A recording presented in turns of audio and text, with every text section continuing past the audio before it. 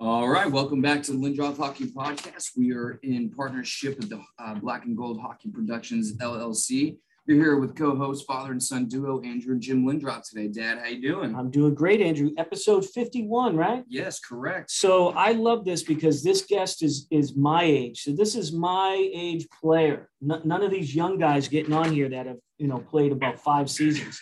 So this will be interesting. Give us the intro, Andrew. Yeah, man. So we are excited to announce our special guest today, Neil Eisenhut. So Neil began playing in the BCJHL as a teenager and played for 3 teams from 84 until 87 and was later drafted in the 12th round of the 87 NHL draft by the Vancouver Canucks. After being drafted, Neil committed to the University of North Dakota and played from 1987 to 91. And after graduating, Neil ended up turning pro and started his first year in the infamous IHL. And later spent the next 2 following seasons in the AHL before seeing his first piece of National Hockey League action during the 93-94 season with the Vancouver Canucks. And he reappeared again with another NHL team, the Calgary Flames, the next season for a handful of games. Over the next few years, he continued to play professionally in North America before heading over to Germany to play in the Dell League from 97 until 2002 and later retired in 2002. I hope I got everything right. That was definitely a mouthful, Neil. Without further ado, let's welcome our guest today, Neil Eisenhut. How you doing today, man? I'm doing great. Thanks for having me on. I'm gonna. You did a lot of homework there, but I'm gonna interrupt because and change things a little bit because I consider myself when I got drafted, I was the first draft pick for the Vancouver Canucks. Oh, cool. Hold on. In the 12th round. Most people go when I get introduced as being a hockey player or something like that, and I always say, "Hey, yeah, I was first overall with the Vancouver Canucks," and then they pause for a second, and then I say the 12th round because everyone's looking at me and go, "You weren't a first rounder." Anyway, so we had some fun with that. Exactly. Well, and we've had on guests that have, never played in the NHL or even the AHL sometimes. And, they thought they were going to be drafted. They actually go to Montreal and they end up not being drafted. And those stories are the worst. They break your heart.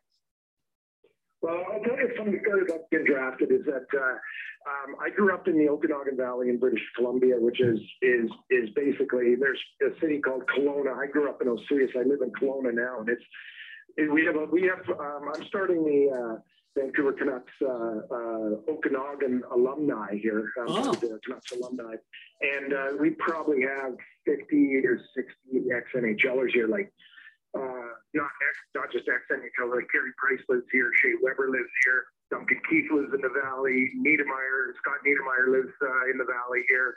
We have a plethora of all-stars, Hall of Famers, future Hall of Famers living in this valley because it's a beautiful part of Canada. Nice. So anyway, on the draft story is that I was playing in a fastball. I used to play fastball in a pitch, and I was playing fastball in a little place called Rock Creek. And, and you go up there camp and you're in dirty, you don't shower. If you shower, you jump in the river type place. And it's just right down to the old school bare balls fastball. And so Saturday night I end up getting drafted, but or Saturday at the draft I get drafted, and I didn't know about it because it was before cell phones and texts and all that stuff, and so I'm at the dance at the party afterwards, and I just loaded and having a good time with all my buddies and stuff like that. And anyway, I'm wearing a Toronto Maple Leafs Daryl Sittler jersey up and we're camping, right? And I'm walking around there and I'm loaded and there we're having a good time. And anyway, go to sleep, wake up the next morning, and a buddy of mine comes up from Oswego, about 45-minute drive, and he goes, "Hey, Isaac, you're a Canucklehead." I said, "What?" "Got drafted last night." I said, and then the buddy beside me says, "You were wearing a Toronto Maple Leafs jersey last night." And I'm like, "Oh yeah, shit, that's not probably the right thing to do." Anyway, and it was kind of interesting because, again, small town area and small town guys, everyone knows everyone. But in the ball, I could hear while I was pitching, I could hear in the ball field, in the beer gardens, people going, "Hey, that guy got drafted last night. He's with the Vancouver Canucks now. He got drafted last night." Well, that just threw me off. I think my coach pulled me, and because I couldn't throw a strike. And anyway, it was kind of a fun story. I was loaded wearing a Maple Leafs jersey when I got drafted by the Canucks. Oh, that's great. It reminds me because you're old enough where it's not. Now it's a big event, and teams are like interviewing all the draft picks, and all these things going on. And it reminds me when we had on Brian Propp. I think he got drafted in '79, and he says, I was first round by Philadelphia, but I found out the next day I was working on the family farm in Saskatchewan. So he didn't even know, and he was a first round pick. He's like, my dad told me the next day. So I can say Prop and I are first overalls. He wasn't first overall like me. No, he definitely he wasn't even thought of in the 12th round. Exactly. So, no, you know what?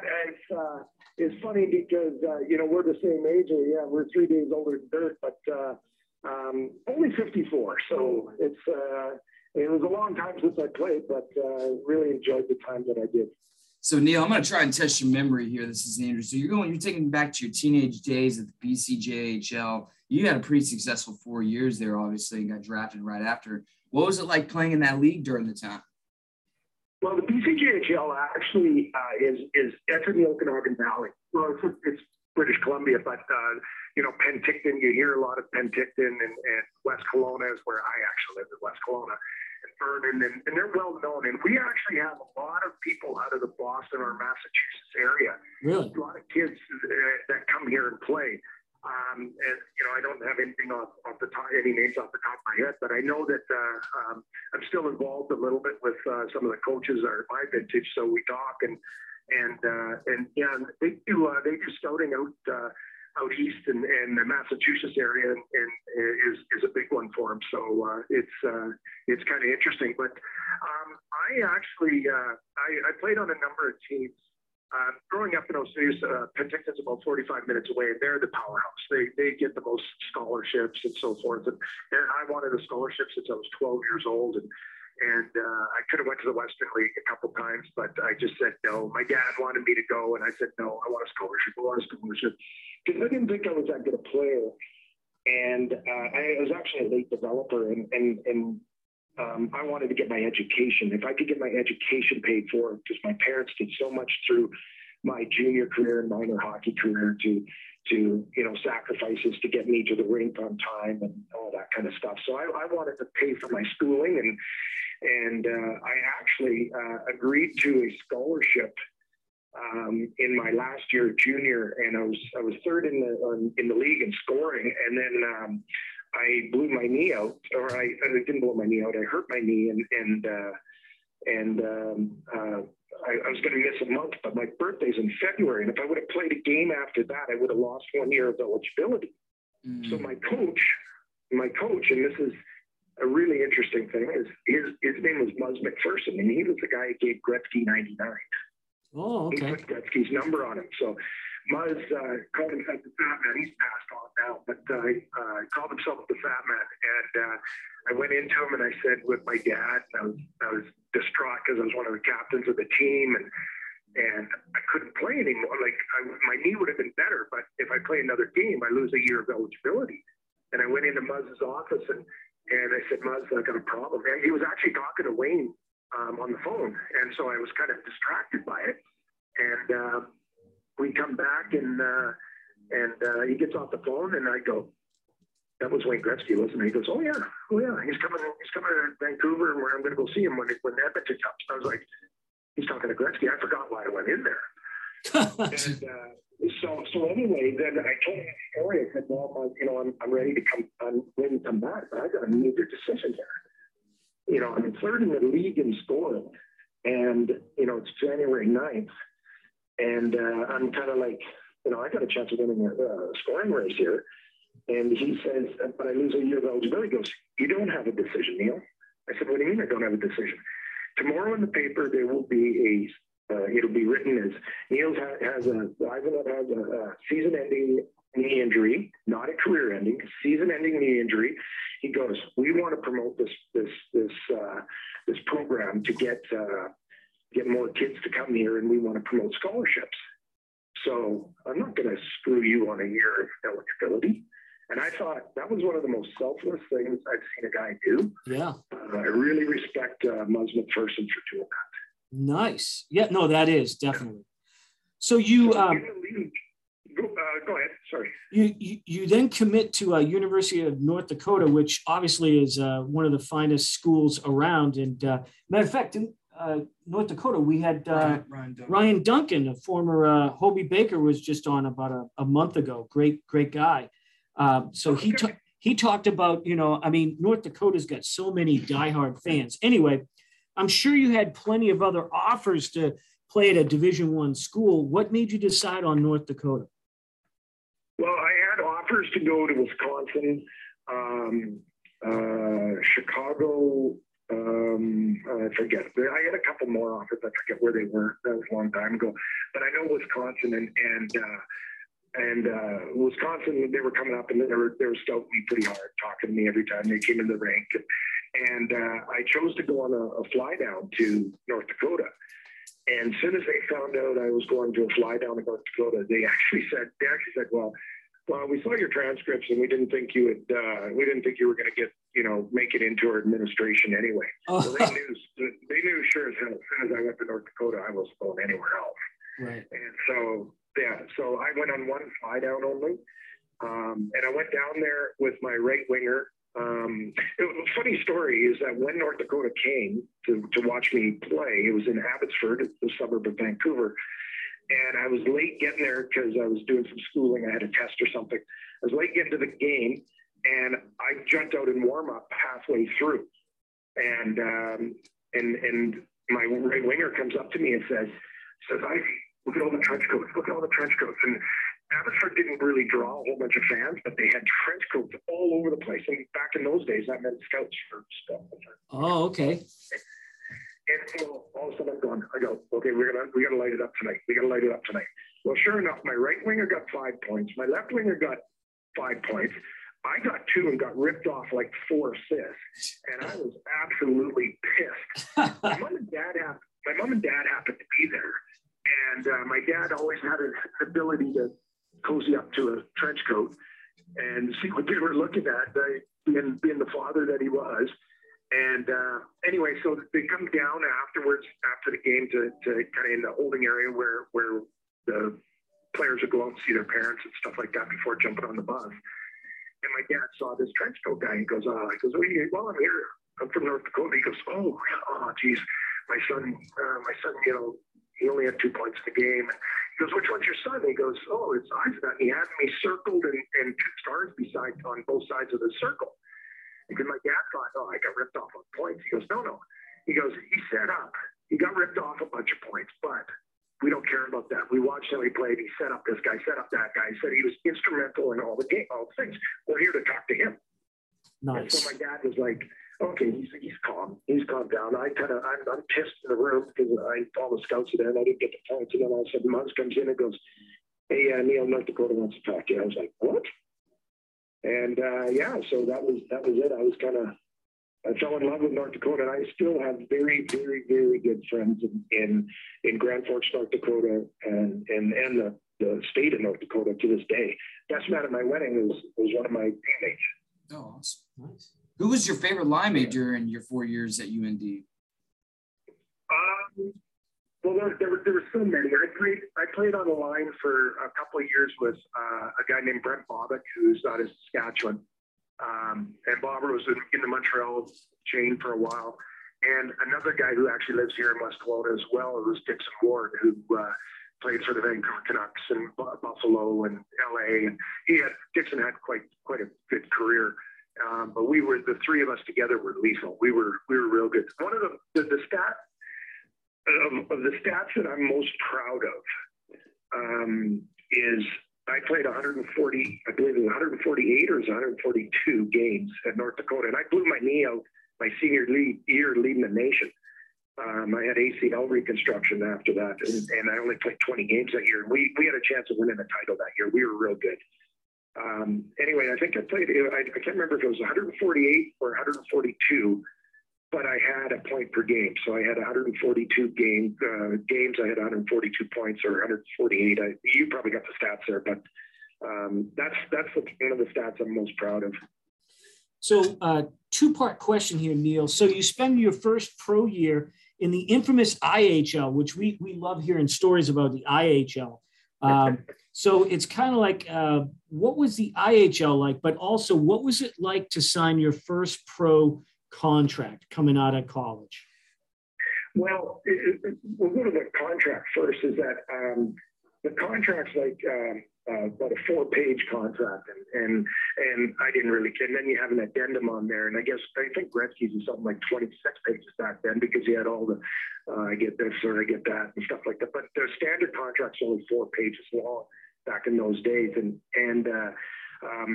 because I blew my knee out and had ACL reconstruction, so I did that on December 17th of 1990, I think.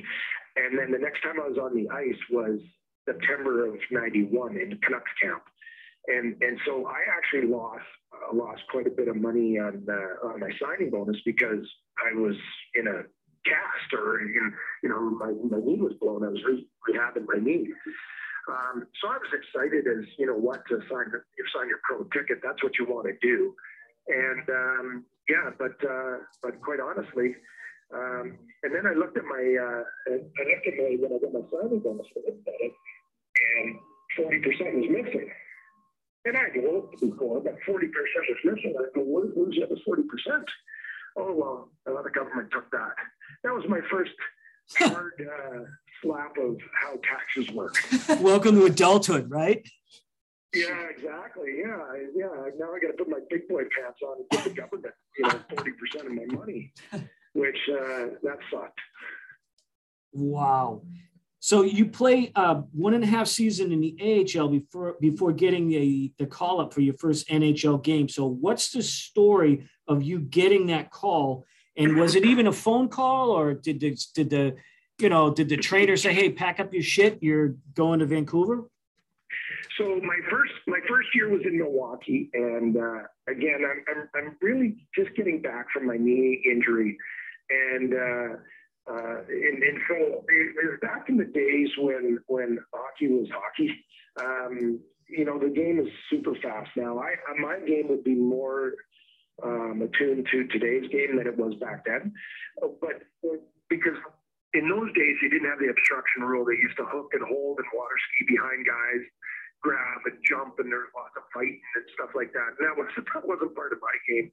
But the next year, the team moved the Canucks moved their farm team from Milwaukee to Hamilton, and so I played that year. And then the following year was when I got the call up. And in Vancouver, we were pretty good. We went to the Stanley Cup that year that I got called up. But we were on the road in the East Coast, and Jack McElharty, ex-Philadelphia Flyer and Vancouver Canuck, and I had Jack put the C on me, so I was one of the leadership group, and he calls me in and he says, "Ivy, you're getting a call. You're flying to Philadelphia." He goes, "I'm jealous," because that's where he played. He was part of the Broad Street Bullies. And he goes, "I'm jealous that you're going, kid, but congratulations." So I went up to Philadelphia, and my first game, I'm playing with Gino Ujic, who is anyone who follows the Canucks is a legend, and I love Gino to this day. But he was a fighter, and he was an enforcer. He was tough, and he was good at what he did. I'm playing on a line with him, and I managed to slip him the puck, and he scores on it. And Gino's a beauty. He comes over, he goes, "You're the only college puke I like." I'll never forget that. And he's really I really like him. So was there a big difference at that time? And again, we're talking late 80s, early 90s for our listeners of, hey, you went to college, or a college boy as opposed to juniors? I think the college players were starting to break in a little bit more. They were starting to get a higher percentage of the drafts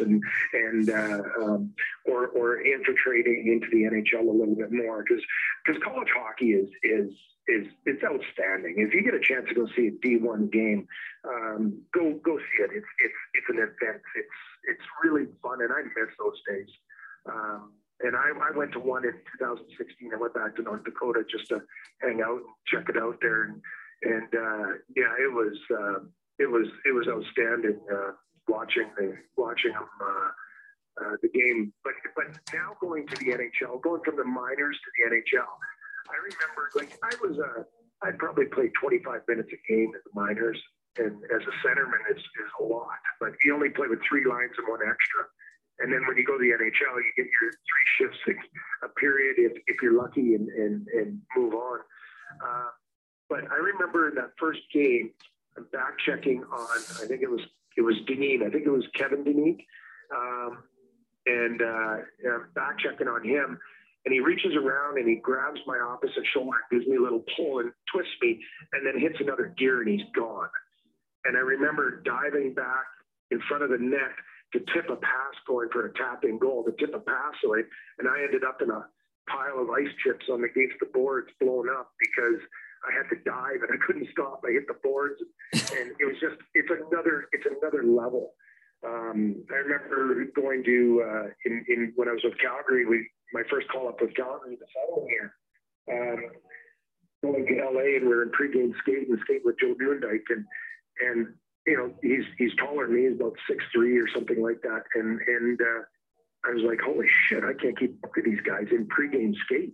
They're fast, and you know, it's an adjustment period, and you know, the NHL is the NHL because it's the NHL. It's the best league in the world. So between your time with the 2 teams, Vancouver and Calgary, what was the most memorable game you played? Oh, that's well, for me, there's 2 games if I can. It's my 3rd NHL game.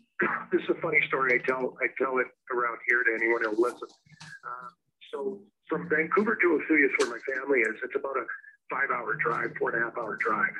And so it's my 3rd NHL game, and Pat Quinn comes up to me in the pregame skate, and he goes, hey, Izzy, you're going to check Wayne tonight. And I'm a bit of a smart ass. I look at Pat, and very intimidating, very, very nice man, but it's just a big figure, right? Pat Quinn was all world. I love Pat. He's my favorite coach of all time.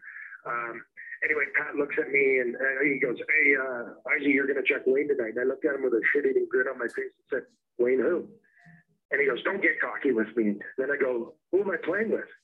Because you play with Gino and Anton. And Anton is Sean Antoski and Gino's Gino Wojcik. And they're both big enforcer guys, right? And I was like, hey, you want to handcuff? In my mind, I was like, do you want to handcuff me too? And like, you know, these guys, they're, you know, how are we going to stop Wayne with 2 enforcers? Anyway, and those guys were great hockey players. Don't get me wrong. I was joking with them. So I get back to my place, and I call my brother, and I said, hey, Doug, you got to come down. I'm going to check Wayne every time he's going to be on the ice. I'm going to be on the ice. Just verbal diarrhea coming out of my mouth. First words out of his mouth were not, watch out, he's a pretty good passer, or, you know, he's pretty good with the puck. First words out of his mouth was, don't embarrass the family. Wow. Jeez. And I went, oh my God, I'm checking the great one. And I panicked. This was like, normally at 1 o'clock you eat, you go down for a nap at 2, you get up, you have, you know, some coffee and maybe some peanut butter and toast, and then you go to the game at 5 and stuff like that. I couldn't eat, I couldn't sleep. I drank about 5 cups of coffee. I'm shaking. I'm nervous as all hell. And there's Gino stretching on the carpet, and I come beside him, and he goes, hey, Izzy, you want to spare Wayne? I'll look after you, no problem. I was like, oh, there's a good move. I'm going to have to move off the planet if I do that. Yeah, no kidding. And anyway, we played him, and we had a good team in Vancouver. We beat him, I think we beat him 4-0 that night. And I think I was 3rd star in the game or something like that. So did you chirp him? Did you give him a little, you know, smack with the wood on the leg, or what? I got too much respect to chirp the greatest player to ever play the game.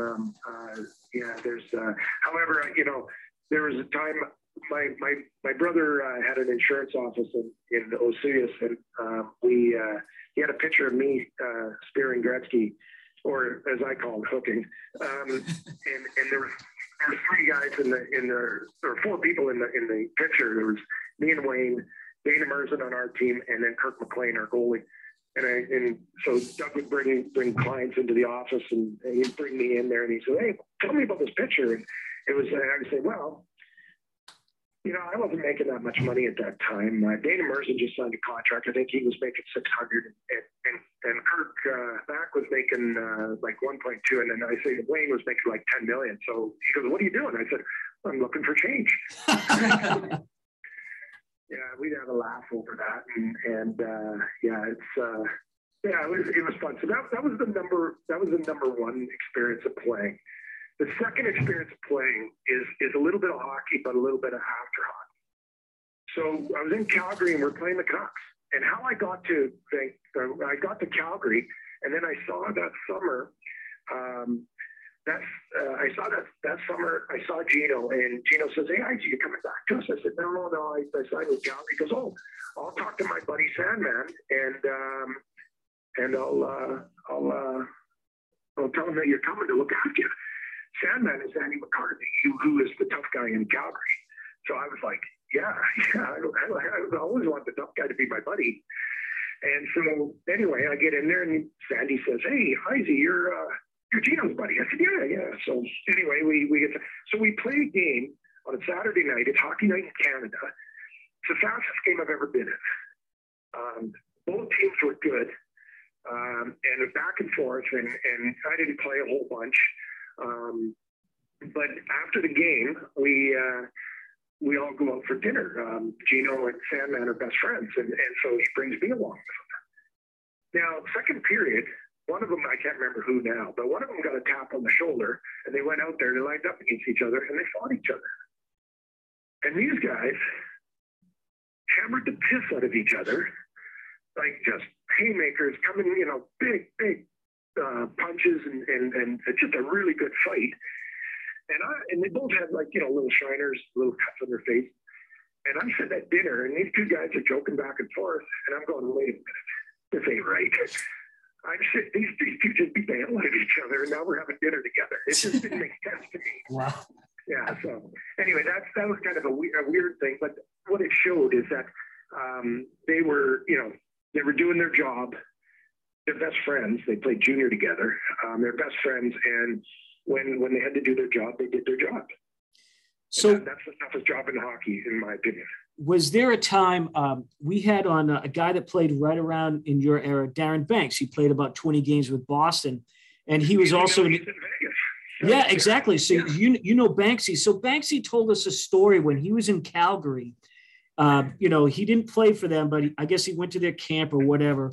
And the guys on the team, the captain and whoever, took him out to lunch, and he didn't have any money. He was just a minor league guy. And they pulled a prank on him. The five other guys each got up during the lunch and left. and they stuck him with the bill. And Banks was like, "This is bullshit. Like I'm making, whatever I'm making, and these guys are making $1 million, and I get stuck with the bill." But they were just teasing him, and I guess they were like waiting outside, but they made him pay the bill. Well, you know what that is. That's there's no more hazing and stuff like that. And when you get to that level, that's your hazing, is that you get the pocketbook. I had a similar thing for my rookie dinner. It cost me about $12,000. What? Yeah. So. Yeah, go home and cry afterwards. And believe it or not, I was happy to pay it because that meant you were part of the club. Wow. Yeah, that's a lot of cash back then, Andrew. I can testify to that. So speaking of fighting, Neil, just a lot of cash now. Yeah, I know. It's true. So Neil, just speaking of kind of the general topic of fighting now, I do like to ask our old school guests just kind of the general question of, first of all, in your opinion, do you think there is still a place for fighting in hockey in the game right now, or is there not anymore? Do you think that's going to be extinct? Well, if you look at my stats, you would think that I was a goalie, but it's when I was in the NHL, and I didn't play that many games, but you look at my penalty minutes, and they were up there. It wasn't a fight. I stuck a guy in the head accidentally, and I got a 5-minute, got kicked out of the game for it. But I do believe, like, I was never a fighter. So that's the first thing I'm going to say. I was never a fighter. I played in the minors. I played on the line, usually with a guy that tried to, for lack of better words, protect me in a bunch of different teams that I played on. And it was, I enjoyed it because there's an ability where the thing I have a problem with in today's game is that the big hit instantly causes a fight right after. Like, if you see any big hit in the game, and clean hit, but it's a big one, there's always someone over there that they want to fight now, right? Hitting's part of the game, and intimidation, believe it or not, is part of the game. So, I like the game. The game today is better matched for my skill sets that I had. I was a little, I wasn't a tough player by any means. I'm not saying I was, but I was a skilled player, and I think that there is a place for it. It just shouldn't be every drop of the puck and stuff like that. So we mentioned off air two things I want to hit. Number one, so we're not so much as a Bruins podcast as our parent company is. We cover, hockey guests like you, but, me growing up in Boston, and we do have a lot of Boston listeners. So we mentioned the old Boston Garden. So you said you had a story or two about, the old Boston Garden we'd love to hear about. Yeah, I got three stories about Boston. I scored my first goal in Boston against Casey back in 1990, I think it was. So and I would say that I scored my first goal in the Boston Garden.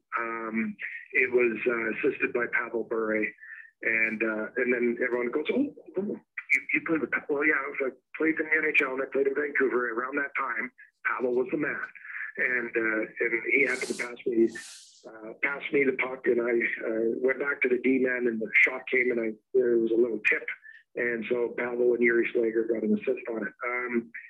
So that was a cool thing, because it was my first goal in that tiny little barn. I ended up playing with the Rangers farm team in Binghamton, and it was, I think, the same size a barn in there.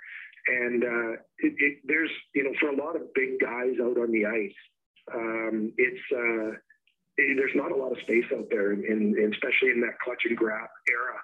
I think when I was with the Canucks, I was the third smallest on the team, where Pavel and Cliff Ronning were the two guys that were smaller than me. Everyone else was bigger. So scoring the first goal in the Boston Gardens was it. And the fans are just, they're awesome. They hate you. They love the Bruins. And, they yell things that, I wouldn't even say on this podcast. But one of the other stories, I went to, when I was in North Dakota, we played a series of, I guess, BU or BC, I think BU, we were playing BU.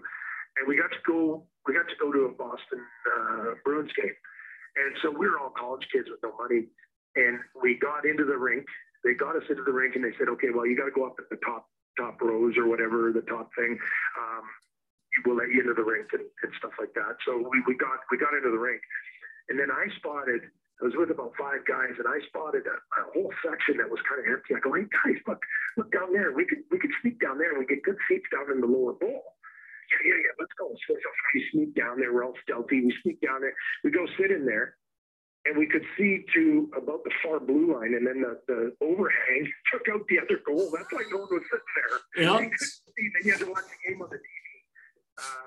So the old Garden was interesting. And in the game that I played Canucks against there, it was Cam Neely was there, and Cam Neely's God in Boston. That was maybe a bad trade from Vancouver to Boston, but for Vancouver fans. But anyway, Neely's in front of the net, and Rob Murphy on our team, big centerman, about 6'4", they come together in front of the net, and they both look at each other, and I don't know who said, you want to go?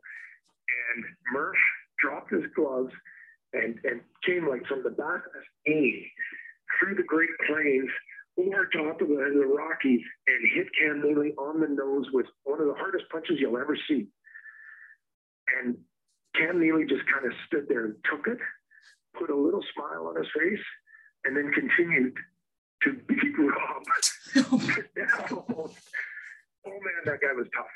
Wow. He took a punch right in the beak, didn't phase him, and then fed my buddy. And Murph's a tough guy. Murph can tell the stories just as well as I would. Yeah, it was a tough part of playing against the Bruins back in those days. Is Cam Neely. He was good.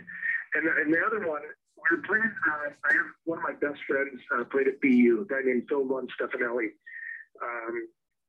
And he was in a restaurant one time, and this was going after, because I heard you say God, and didn't say garden, you said God. That's right. And so Philly Vaughn's from Vancouver, and he's going to school at BU, and he's out at a restaurant just by himself, having a little dinner, and this family of four is behind him, and it's boy and girl, maybe they were 10 and 8 years old and stuff, and their food comes, and the little boy goes, "Mom, I got no fucking knife." and Philly Vaughn started laughing. The whole table looked at him like, "What are you laughing at?"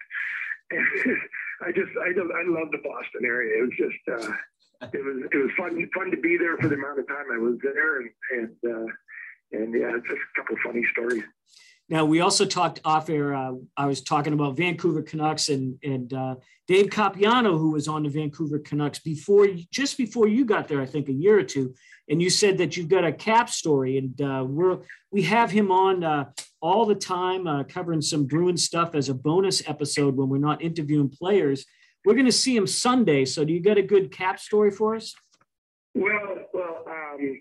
So Jack was also with the Canucks the year before I got to Milwaukee. I believe he was there. I think I played a little bit with Cappy, with Jack, but Dave, did he not go to, where did he go to school? He went to Maine, University of Maine. That's what I thought. I was going to say Maine. That's what I thought. So it was my second year at North Dakota, and I'm playing with Dixon Ward and Bobber, as I mentioned earlier. And we're playing against Maine, and Cappy's lighting it up. Cappy's lighting up the league. And so the coach comes to us and says, "Okay, you guys, your job is to stop Capuano." And so, Gino Gasparini was our coach there with Dean Blaze, who coached the World Junior team to a championship.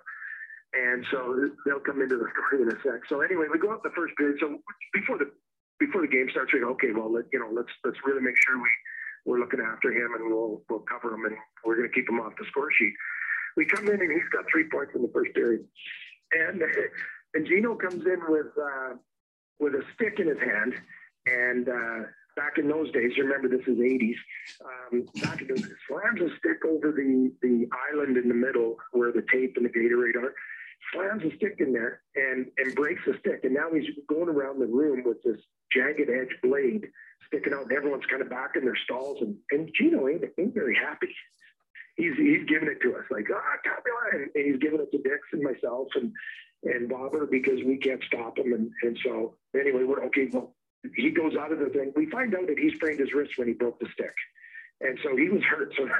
So the coach is hurt now because he's got a sprained wrist because he's bad and he slammed the thing. And now we go to the second period. Well, Cappy goes and puts, I think, another 3 against us. So he's got 6 points in 2 periods. And we come back in.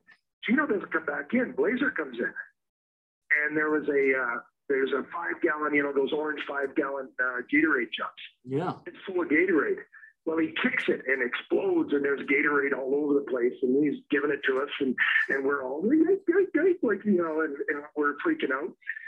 Well, we find out he goes back out, and he broke his toe when he kicked the. We find this out later because it wasn't funny at the time. No. But so anyway, Cappy goes out, and I think he might have had 8 points in the game. I don't know, but he just dominated us, and we said so. To this day, Dix and I laugh every now and then when we're talking and going, "Hey, do you remember when we shut down Cappy?" Oh, that's great. Oh, he'll love that story. Yeah. Yeah, I bet he will. He probably won't even remember me, but I definitely remember that night. So taking a step outside the subject a little bit, Neil, so you end up spending 6 years playing in Germany. 4 of the seasons you spent with the Krefeld Penguins. I'm probably saying that really wrong, but anyways. So you ended up spending a total of, I believe, 6 seasons there. I assume with you finishing your career out there, you had a really positive experience in Germany.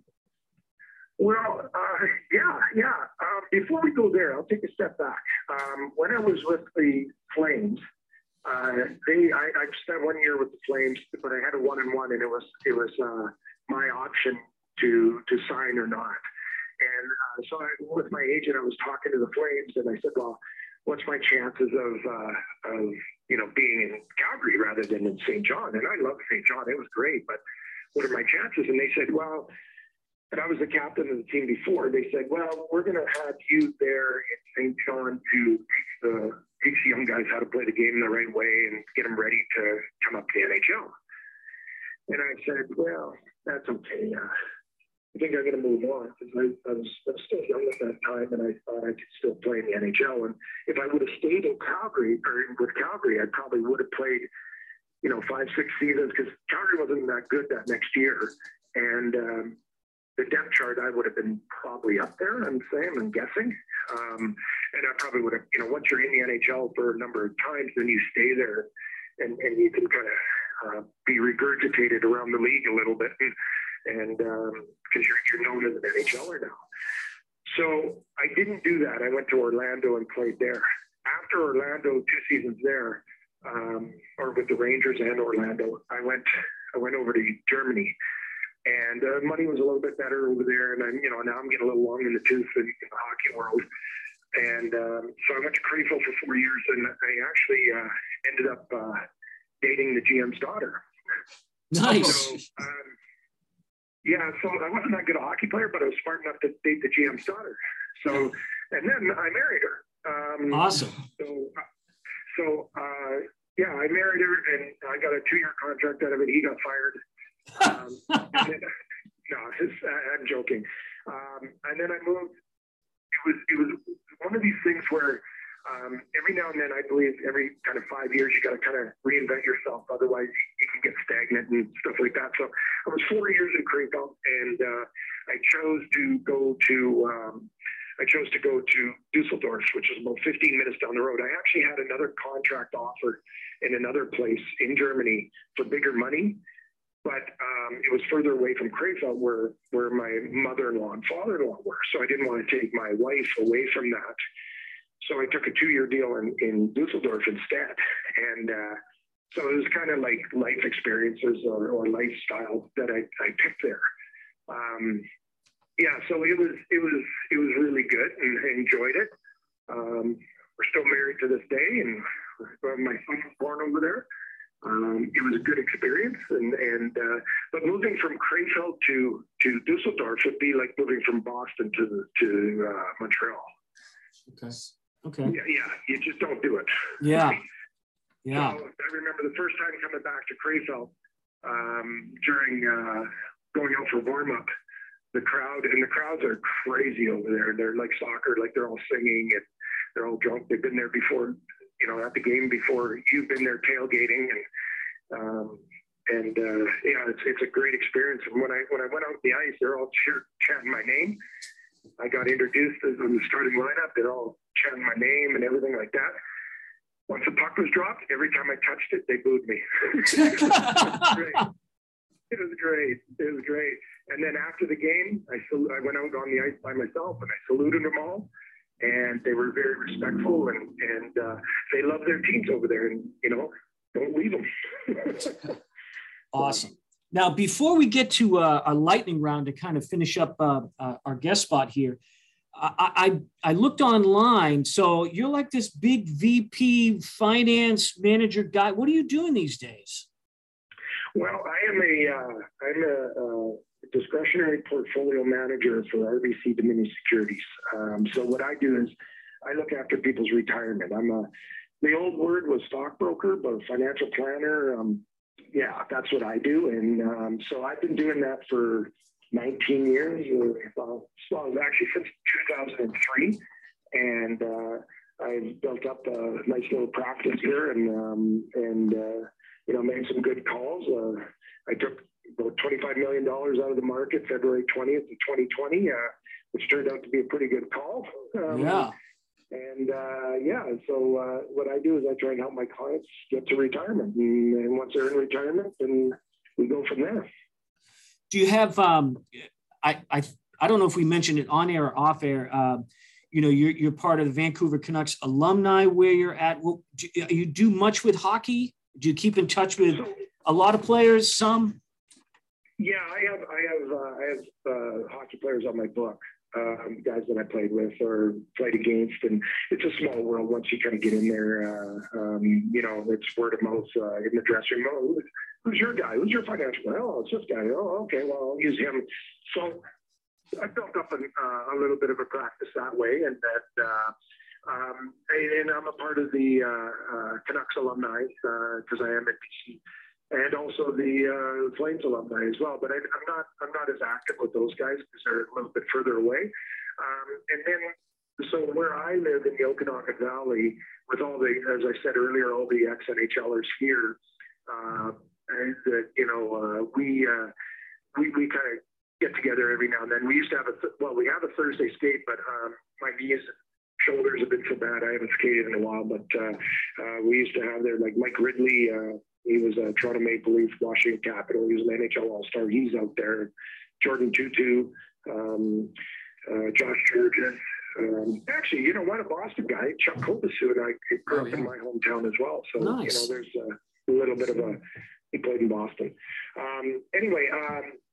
So what I've done is I've been a little bit active with the Canucks alumni, and they're very active down in Vancouver, and I'm trying to start the Okanagan alumni part of it as well, and bring all these guys together so we could do some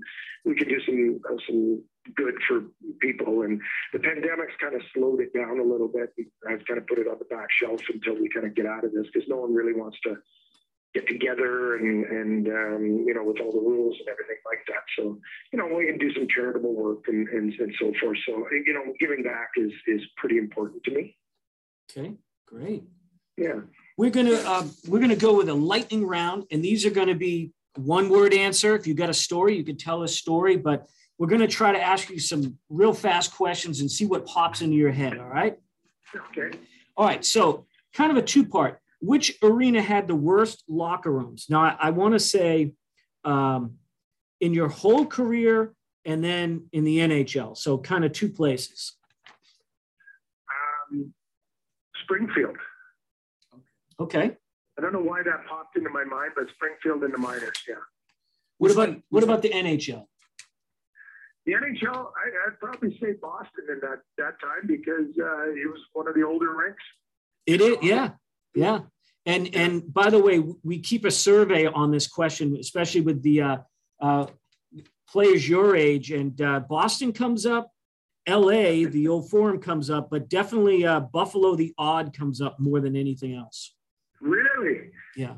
Well, actually, the worst spot was Rochester, because you had to take the elevator up 2 floors to get to the rink. So there it is, Rochester. Yeah, the Americans there. So then, which arena had the worst ice conditions? Yeah. Oh, the worst ice conditions. Ooh. I don't know who had the worst. I would say Edmonton probably had the best. Okay. You know what? It would probably be somewhere warm, where the ice was, where it was tougher to keep the ice cold. Orlando couldn't have been great, right? Orlando had a newer rink, so the compressors were pretty good. And then they built a big facility because we were owned by the Magic, so they built a big facility. But we played out of the same rink that Shaq played back in those days. That's where Shaq played out of. Gotcha. Toughest goalie to score against in any league? There's two. There would be two in that. Patrick Waugh and Dominic Hasek. But I scored my first pro goal on Dom when he was in Indianapolis. Funniest or most embarrassing thing to happen to you during a game or during a warm-up, at least, but while you were on the ice or on the bench? Okay, that's a story, though. So I was in North Dakota, and a guy named Osiki played in the NHL for a while. I was coming down the wing, and I tried to stop up and go to the middle because he was coming to kill me. And when you stop up really quick, it's almost like wrestling. Your energy has got to go somewhere. So I kind of jumped up a little bit. So I stopped and tried to to dissipate the energy. I jumped up a little bit. That guy grabbed me and threw me against the glass sideways. So the reason why I know it was sideways is because we had a dasher where the glass came down on the top of the boards in North Dakota, and the boards were always hard. And it was about, I want to say about 3-4 inches long, that dasher. You'd hate it because you'd catch your ribs on it. Anyway, he threw me up against the glass sideways, and I caught my heel up on the dasher, and then I landed on my shoulder blades, and then snapped my head back and knocked myself out. So I was out cold. When I woke up, the first thing I did is I put my hand in my jersey, and I started rubbing my belly, and I was like, And PC for your listeners, Dixon Ward was over top of me. He goes, "Get up, Isaac, you sound like my girlfriend." And I started laughing, right? And the ref's there, and my trainer's there, and the ref goes, "Okay, get him up." Right? Okay, get him up. So I get back to the bench, and I got, we wore the full visors and everything, the full mask, right? And I put my helmet on crooked. We're in a 1-0 game, and our guy, we scored, and our guy had a highlight goal. And the trainer goes, "Okay, he's good to go." I got my helmet on crooked, and Gino goes, I've been told this story. I don't really remember it. And Gino goes, "Okay, Isaac's line with McLean in the middle, and so I'm getting benched." So I stick against the boards because I'm pissed because I'm not playing, where I had no business being out there. And my helmet's on crooked. The guy beside me looks at me and goes, "Isaac, are you okay?" "Oh, yeah, I'm good." "Who scored the goal?" And I kind of turned my head, look at the clock, and I go, "I don't know." And it was right in the late 80s when the first Batman movie came out. And so anyway, he goes, I looked down the bench, I go, I don't know. He goes, "What's your name?" And I looked at him and I go, "I'm Batman." And he started laughing, and he called the trainer, and the trainer pulled me out of the game. But I guess I'm Batman. So wow, yeah, that's a good story. Here's the story part of that story. And there was another incident. I would have went back out on the ice, and that's dangerous because I had no clue where I was. I played the next night though, and I was out cold for like 40 seconds. So it is good that we're getting, we're analyzing, and we're taking care of people that get concussions, because I could have got hurt really bad. Yeah. Which player had the ability to get under your skin the most? That just irritated you every game? Oh, there were so many. Each team had one. No one comes to mind. Oh, okay. No, but there was many. Each team had a guy. You hear about Kenny Linsman. Yep. Back in the day, he was the rat, right? He was good at it.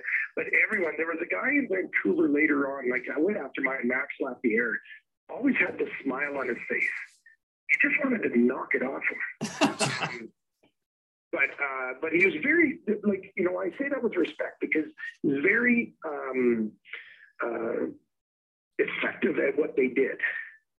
And there is a guy in Germany, and he's a Canadian guy, played junior and went over to Germany early. He actually lives in town here, and I'm friends with Greg Evstashevsky. He was a pain in the ass to play against. He was always in your face. Huh. Yeah. Wow. And this is a tough one, and it's broad. What's your favorite hockey memory of your playing career? My favorite hockey memory, I got two of them actually, is probably playing against Wayne, and checking him that night. And I told the story earlier. Yep. And the other one was I coached a lot of hockey with my son growing up. And I had a team that we won. I don't know, it was Adam or something like that, and we won. We won the championship, and the team was just so close. And I'll tell you, I was just at a 50th birthday party for the wife of this fireman that passed away here. He was part of my team and part of the coaching staff, and we brought these kids together. And it wasn't about winning; it was about we were going for a Thanksgiving dinner in a hotel, and we set up 2 tables. And none of the kids wanted to sit at the one table. They all wanted to sit at the same table. And I just sat back there and I looked at it and I go, we built something here. These kids, this isn't about hockey. This is about memories and bringing teams together and giving them the experience. Everyone's always worried about winning and losing. We won because we brought the kids together, not because we were so good or whatever like that. But that was the rewarding thing for me. Oh, yeah, and that is just well said. Absolutely. Yeah. Well, Neil, we can't thank you enough. We want to keep it right on time and not take the time away from you. But boy, this has been a great podcast for us with the stories. And Andrew, I shouldn't say old time players because I'm 53, but it's like players my age, they make better guests. Yeah, they got great stories. That's for sure. Yeah, better guess. But Neil, we'll say good. We didn't have cell phones back in those days, and or cameras on our cell phones. Because if we did now, it would be like church mice. Oh yeah. No one would be playing on Teams. We'll say goodbye off air, but officially, we can't thank you enough for coming on, and this has really been a great time for us. Thank you, guys. I really appreciate it and had fun with it. And you can call me anytime. Awesome. Again, I think the old-time players, they have better stories. Either that or their stories are more refined. They have 20 or 30 years to refine the stories. Well, yeah, I was about to say, he's probably trying to tell those stories all the time, too. I know that the old guys really pride themselves on the old stories, but they're great. Great times, great memories, I'm sure. And it's cool that, your younger son can listen and appreciate these stories. Man, grew up with old-time hockey. So. Yeah, and you found Neil to be the guest, and he was one not by referral, so to speak. It was just one that we were looking through stats and some social media, and he was good enough to. He didn't even know until the day of really what we were going to talk about. So he might have been a little nervous about what's the end game here, boys? What are you looking to do? And it's like, just talk about your career, talk about hockey, listen to some stories. So I think he had a great time. I had a good time. And people should check him out. North Dakota, another North Dakota player, Andrew. Yep, absolutely. The hockey world is small circle. And we just appreciate everybody once again. We're pushing past 50 episodes. So we always appreciate the support and the weekly support. I mean, it's every week. So we appreciate it. And another player from Vancouver and Calgary, which is, West Coast team. Sure. I'm not too familiar, with a lot of those old players from them. But, like I said, Capiano, this guy. I mean, Banksy with Calgary. So we're starting to get quite a few Vancouver players on here, former Vancouver players. Absolutely. Well, we appreciate everybody tuning in this week, and we'll see you all next week. Thank you very much.